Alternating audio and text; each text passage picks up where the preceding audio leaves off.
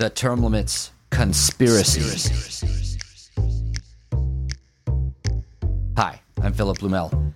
Welcome to No Uncertain Terms, the official podcast of the Term Limits movement for the week of June 7th, 2021. Your sanctuary from partisan politics. Given the popularity of term limits, few public officials or organizations want to go out on a limb to publicly oppose the reform directly. Instead, we've seen attempts made to undermine the term limits movement by claiming that it is a conspiracy. Specifically, the claim is that term limits, or balanced budget or whatever, is simply an excuse to call a convention. Once called, the conspirators would emerge to open up the convention to its secret purposes, usually to ban abortion or ban guns or something like that. U.S. Term Limits Executive Director Nick Tomboulides has heard it all. So has Harvard law professor Larry Lessig, whose ideas about the runaway convention we'll discuss in today's podcast. Hey, Nick. Hey, how's it going, Phil? So today we're going to talk about the runaway convention, the conspiracy convention, sometimes called the Con. And I think before we start, I think we should lay all our cards on the table here. Okay, Nick, are you ready? Let's do it. Lay them out. Nick, are you now or have you ever been part of a conspiracy to overthrow the U.S. government or to install former President Trump into office or Emperor Soros? Member of a conspiracy. What on this flat earth are you talking about? No. Okay. No, Silly I am question. not now, Of course nor not. have I ever been a member of any organized conspiracy. Of course. Hey, look, I will vouch for Nick.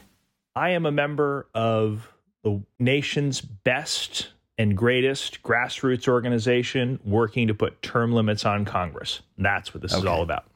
Of course it is, and I know Nick, and Nick knows me, and we greatly respect the U.S. Constitution and the history of this country and our system overall, even though we're working for this a reform of it that's proven to be necessary.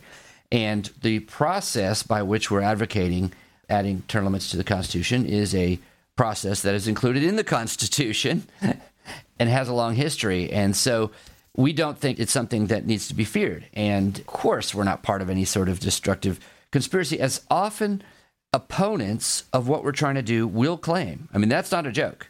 We hear this all the time. Yeah, we do hear it all the time. We hear from people ranging from state legislators to just folks on the street to college professors. Law professors sometimes will make this argument.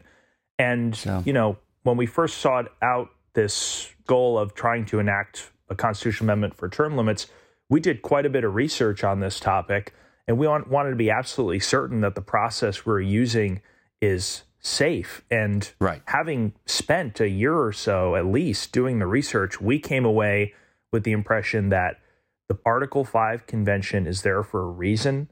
Framers of the Constitution put it there so that folks could obtain constitutional amendments that cut against the self-interest of Congress, and that the process is unequivocally very safe. Yeah, we were slow to warm up to this idea, partly because of concerns, but mainly those concerns were because we had not looked into it deeply yet, right? They're just things we heard. Right. And so now we're totally on board. And one thing we want to talk about today in this podcast is someone who has looked at this issue deeply and written about it, studied it, and teaches on it. And that is Lawrence or Larry Lessig, who teaches law and political science at Harvard University. And he wrote a letter to the Virginia legislature in 2014.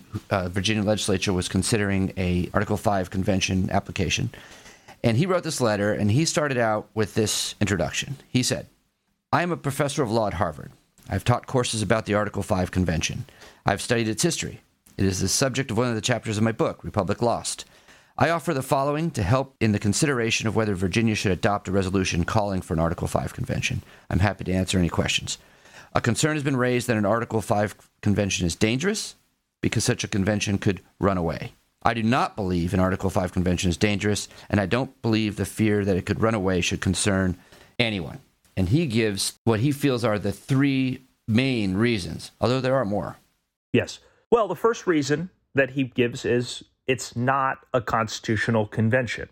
The term constitutional convention is actually a misnomer that opponents of term limits are fond of using but it in fact appears nowhere in Article 5 of the Constitution. The term that's used in the Constitution, and the term that Lessig emphasizes here, is a convention for proposing amendments. That's a key difference, because a constitutional convention, as opponents would describe it, would have the power, would have the ability to make wholesale changes to the Constitution and confirm them. But in fact, the Article 5 convention, which we're seeking to call, has no power to make, alter, or abolish any law. Anything. It's just a proposing convention. It can issue proposals, nothing more, nothing less. And as Lessig puts it, the convention's proposals, they have the same value as an article in the Yale Law Journal. Right. It's just a proposal. It's just a proposal. And the Constitution makes that clear, and no proposal can become part of the Constitution before being ratified by 38 states. Right. Sometimes we'll hear by the conspiracy theorists that, well, last time we tried this, they rewrote the Constitution. But that sentence is so full of errors, it would take an hour to take them all out. But the key one is that we did have a constitutional convention one time in our history. It was called by the states outside of the structure of the Articles of Confederation, which were in power at the time. It was certainly not called under Article 5, which was not written yet. And since, as it was called by the states, which consider themselves sovereign, they felt they'd have the power to rewrite the Constitution. And in the Constitutional Convention of 1787, there was actually discussion in the committee that ended up writing Article 5, whether or not it should be written into the Constitution that a constitutional convention should be permitted. And it was voted down overwhelmingly.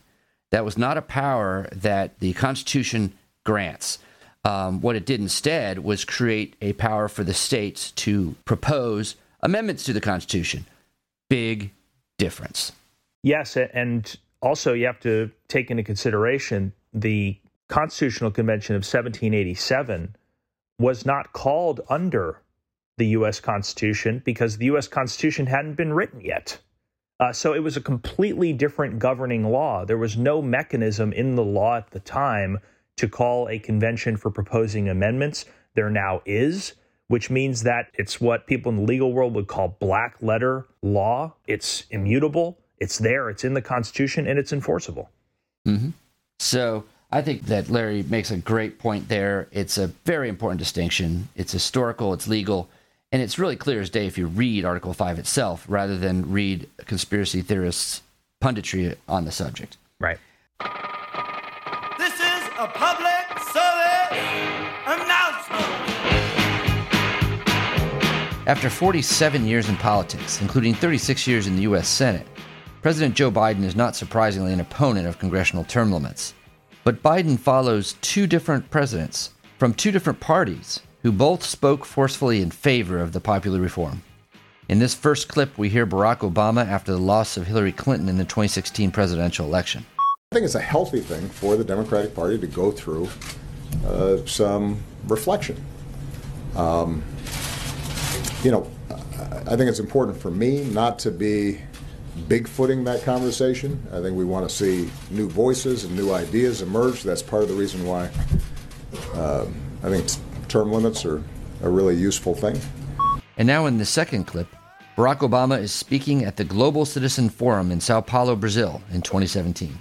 I think politics suffers when you have the same people staying in power over and over and over again for many years, and there's never any new blood and there's never any new ideas, and they get more and more entrenched.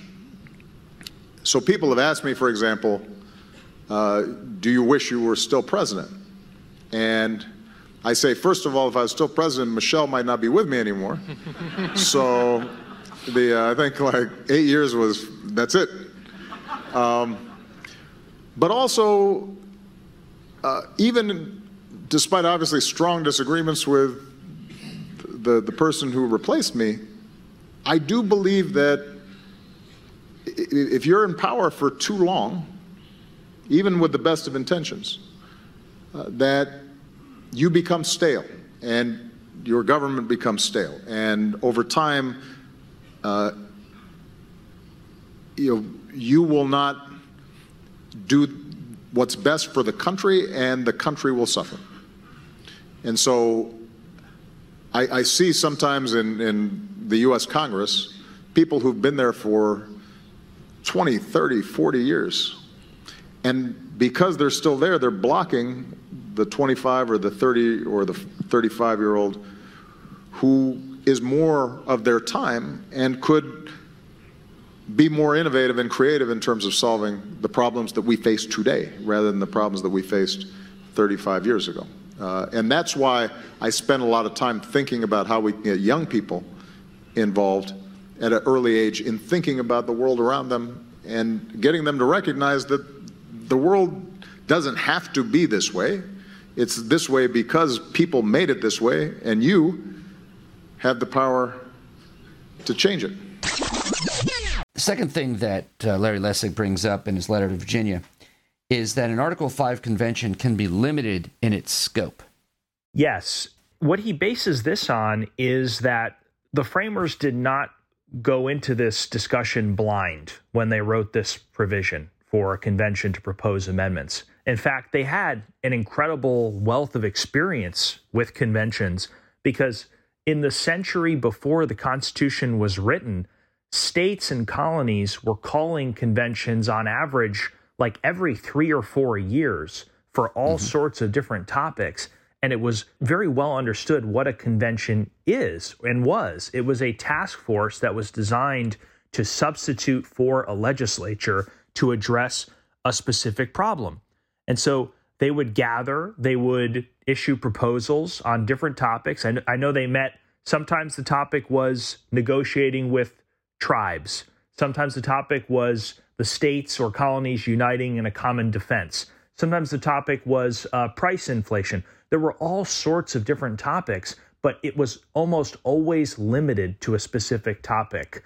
And it's that precedent that Lessig can use to say, throughout the history of conventions, legally speaking, these can be limited. And in fact, when states call for a convention, they can limit it, including a limit to term limits for Congress. Right. And we've had a couple dozen conventions. If you count the Uniform Law Commission conventions, which are held every year, we've had hundreds of conventions in this country between the states. And the states will call them for a limited subject. There's no history of them going off the rails. In fact, none of them ever have gone off the rails. And the Uniform Law Commission, which meets every year, where states send delegates, very similar to an Article 5 convention, the states send delegates to work on specific projects and make proposals. Those proposals do not have the force of law. The proposals that come out of the Uniform Law Commission every year must go back to the states to be ratified by the various legislatures and before they have any force or effect. This has been going on every year since 1892, and it never runs away. Nobody ever claims it's a constitutional convention, right? Because it's not a constitutional convention. When the convention is set up for a specific purpose, the states send delegates with instructions based on that specific purpose. How could it really go off the rails? Let's say, for instance, that someone did raise their hand at the Uniform Law Convention or Article 5 convention or any convention and raise their hand and say, I'd like to bring up this subject that is completely outside the realm of this convention that no one's prepared to really talk about, and it's radical and causes tremendous changes. Can we suspend the rules and discuss this now? And the other delegates would probably have to call back to their states to get instructions, or they would just simply vote it down because it's absurd.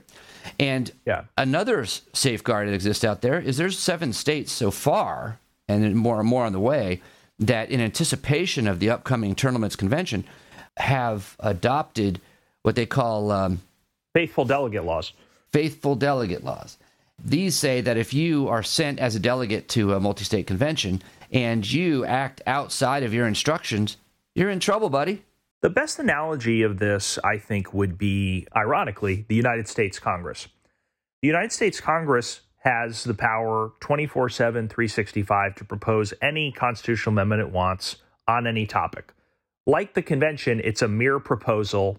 It doesn't have the force of law. But unlike the convention, in Congress, anyone can say anything. It's not limited to a particular scope. And so from 1990 until 2021, there was a congressman from New York named Jose Serrano.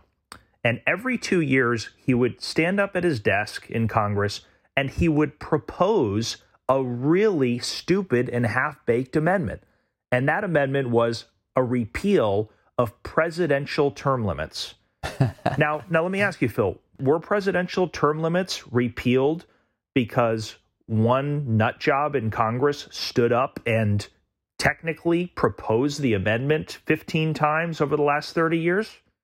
No. In fact, that idea never got out of committee. Never got out of committee. What would happen was he'd stand up, he'd announce his ridiculous idea, people would laugh, and then they'd go to lunch. And that's exactly what would happen at a convention if any wacko stood up and said something stupid or outside the scope of the call. Right. Where is Izzy? Last week, the Carolina Journal found Tim Israel carrying his Tournament Congress sign, trekking through North Carolina and across America. Since 1991, the Carolina Journal has offered daily news, analysis, and commentary about North Carolina through its website, print publications, and radio broadcasts in nearly 20 markets across the state. For more info, see carolinajournal.com. So, first of all, tell us, why'd you get interested in this issue of term limits? Early 2020, I saw a video of Nick Tomboulides that he was talking to the Senate in 2019, and his statistics and just the way he approached everything factually steamed me up enough to where I was like, okay, I'm going to do something. I didn't know what I was going to do, but I was going to do something. And I figured if I walked the country, it might gain enough attention to cause people to take a look at this issue. Yeah, so you are walking. Tell us what you've done so far. Well, I walked to Tallahassee and got a little media coverage. That's about 650 miles.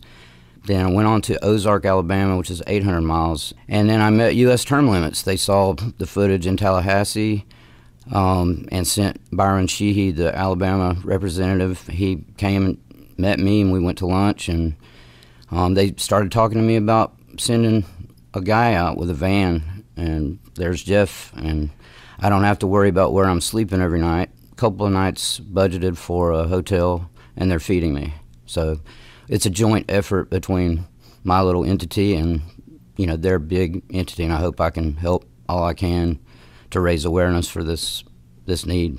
I'm just grateful that I can do it. Well, very good. And you mentioned that you're raising awareness, but also you're talking to people as you're doing this. What sorts of things have people said to you about this issue that you're interested in? Do they say, hey, right on, keep at this? What's the message? That's all they say is right on. I've not met one person out there that once they figure out what I'm doing or ask me what I'm doing, that they don't feel the same way, that this is a major, major flaw in our governmental system. That has to be helpful in keeping you going. It is, yeah. If people want to learn more about this, obviously, most people who hear this are not going to see you out there walking, but they might be able to find out more. Should they go to the Term Limits website, or is there other place to go? Term Limits is a great place to go for information. On my little website, you can go to whereisizzy.com. I also have links to where you can understand or find out who your senators are. You can even, an interesting thing I did that made me kind of sick to my stomach was look up just 10 senators, and within the first 10, the net worth of somebody from Virginia, I think, was over $250 million. And most of the rest were millionaires as public servants that took an oath for an office. It's not like a normal job. I guess that's part of the reason why it's been gotten away with so long.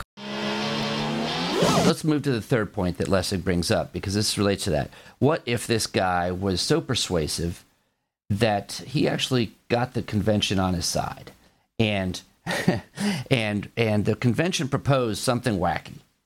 Lessig says that the barrier to ratification is an absolute protection against crazy amendments. What does he mean? What he means is that the Constitution, Article 5 of the Constitution, stipulates that no amendment can become part of the Constitution unless it's ratified by 38 states after being proposed by either Congress or a convention, which would mean that a mere 13 single legislative chambers in any 13 states could block any proposed amendment from becoming part of the Constitution, which is a tremendous safeguard. That is a huge firewall because you have, I think right now, 23 states have Republican trifectas, 15 states have Democratic trifectas. It's impossible for any amendment that without a broad consensus from the American people from emerging out of a convention and getting ratified. So there's no risk whatsoever in this process because the ratification bar is so darn high. That's right. So that, I think, is really the ultimate protection. The convention itself can only propose. It cannot alter or abolish or change any law by itself. It can only bring up ideas.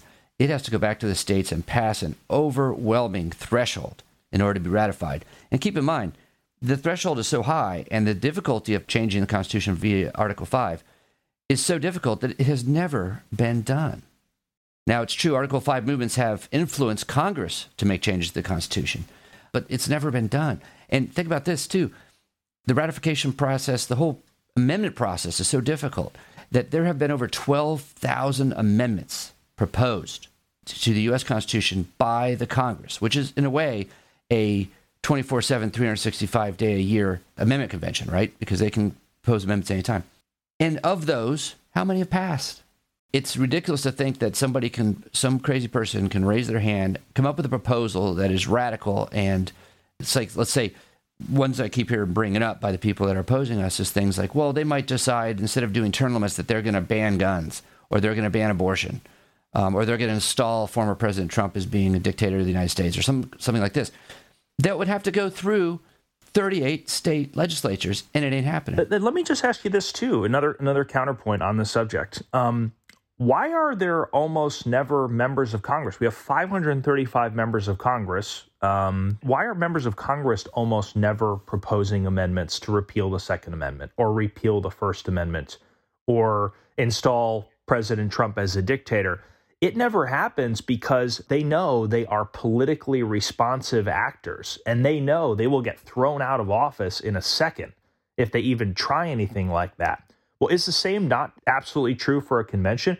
A convention will be comprised mainly of state legislators. They're going to appoint themselves to this thing, and they have their own jobs to protect, their state House and state Senate seats, and they're going to be very reluctant to touch any of these like third rails of politics that are extremely unpopular. They're not going to want to alienate anyone with these radical proposals. They're going to want to stick to the subject and get term limits for Congress done because it's popular and it's in their best interest.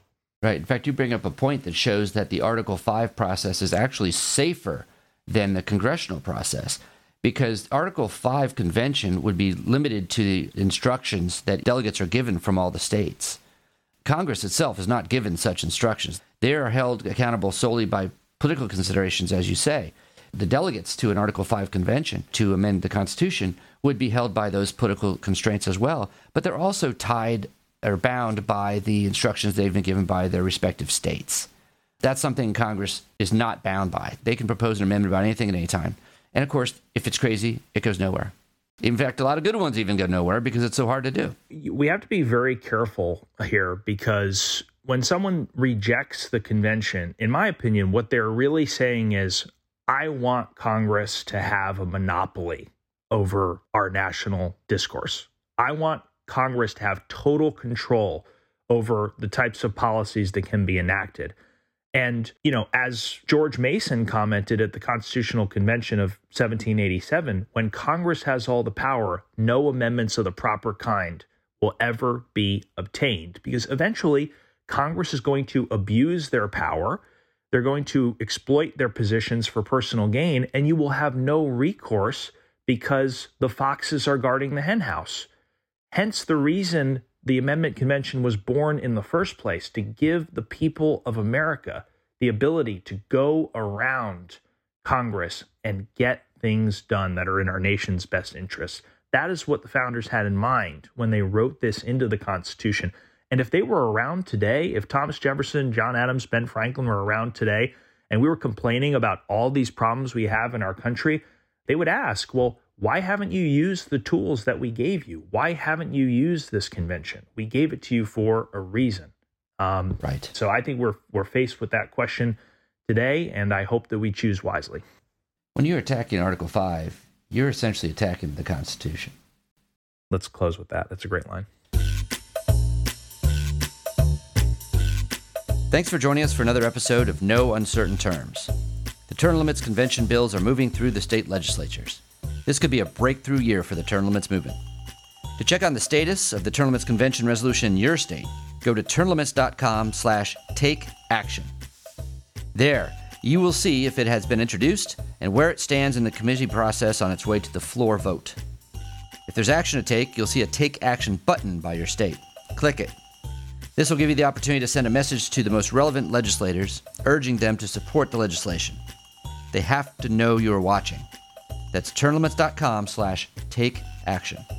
If your state has already passed the term limits convention resolution, or the bill's not been introduced in your state, you can still help. Please consider making a contribution to U.S. term limits. It is our aim to hit the reset button on the U.S. Congress, and you can help. Go to termlimits.com/donate. termlimits.com/donate. Thanks. We'll be back next week. The revolution isn't being televised. Fortunately, you have the No Uncertain Terms podcast.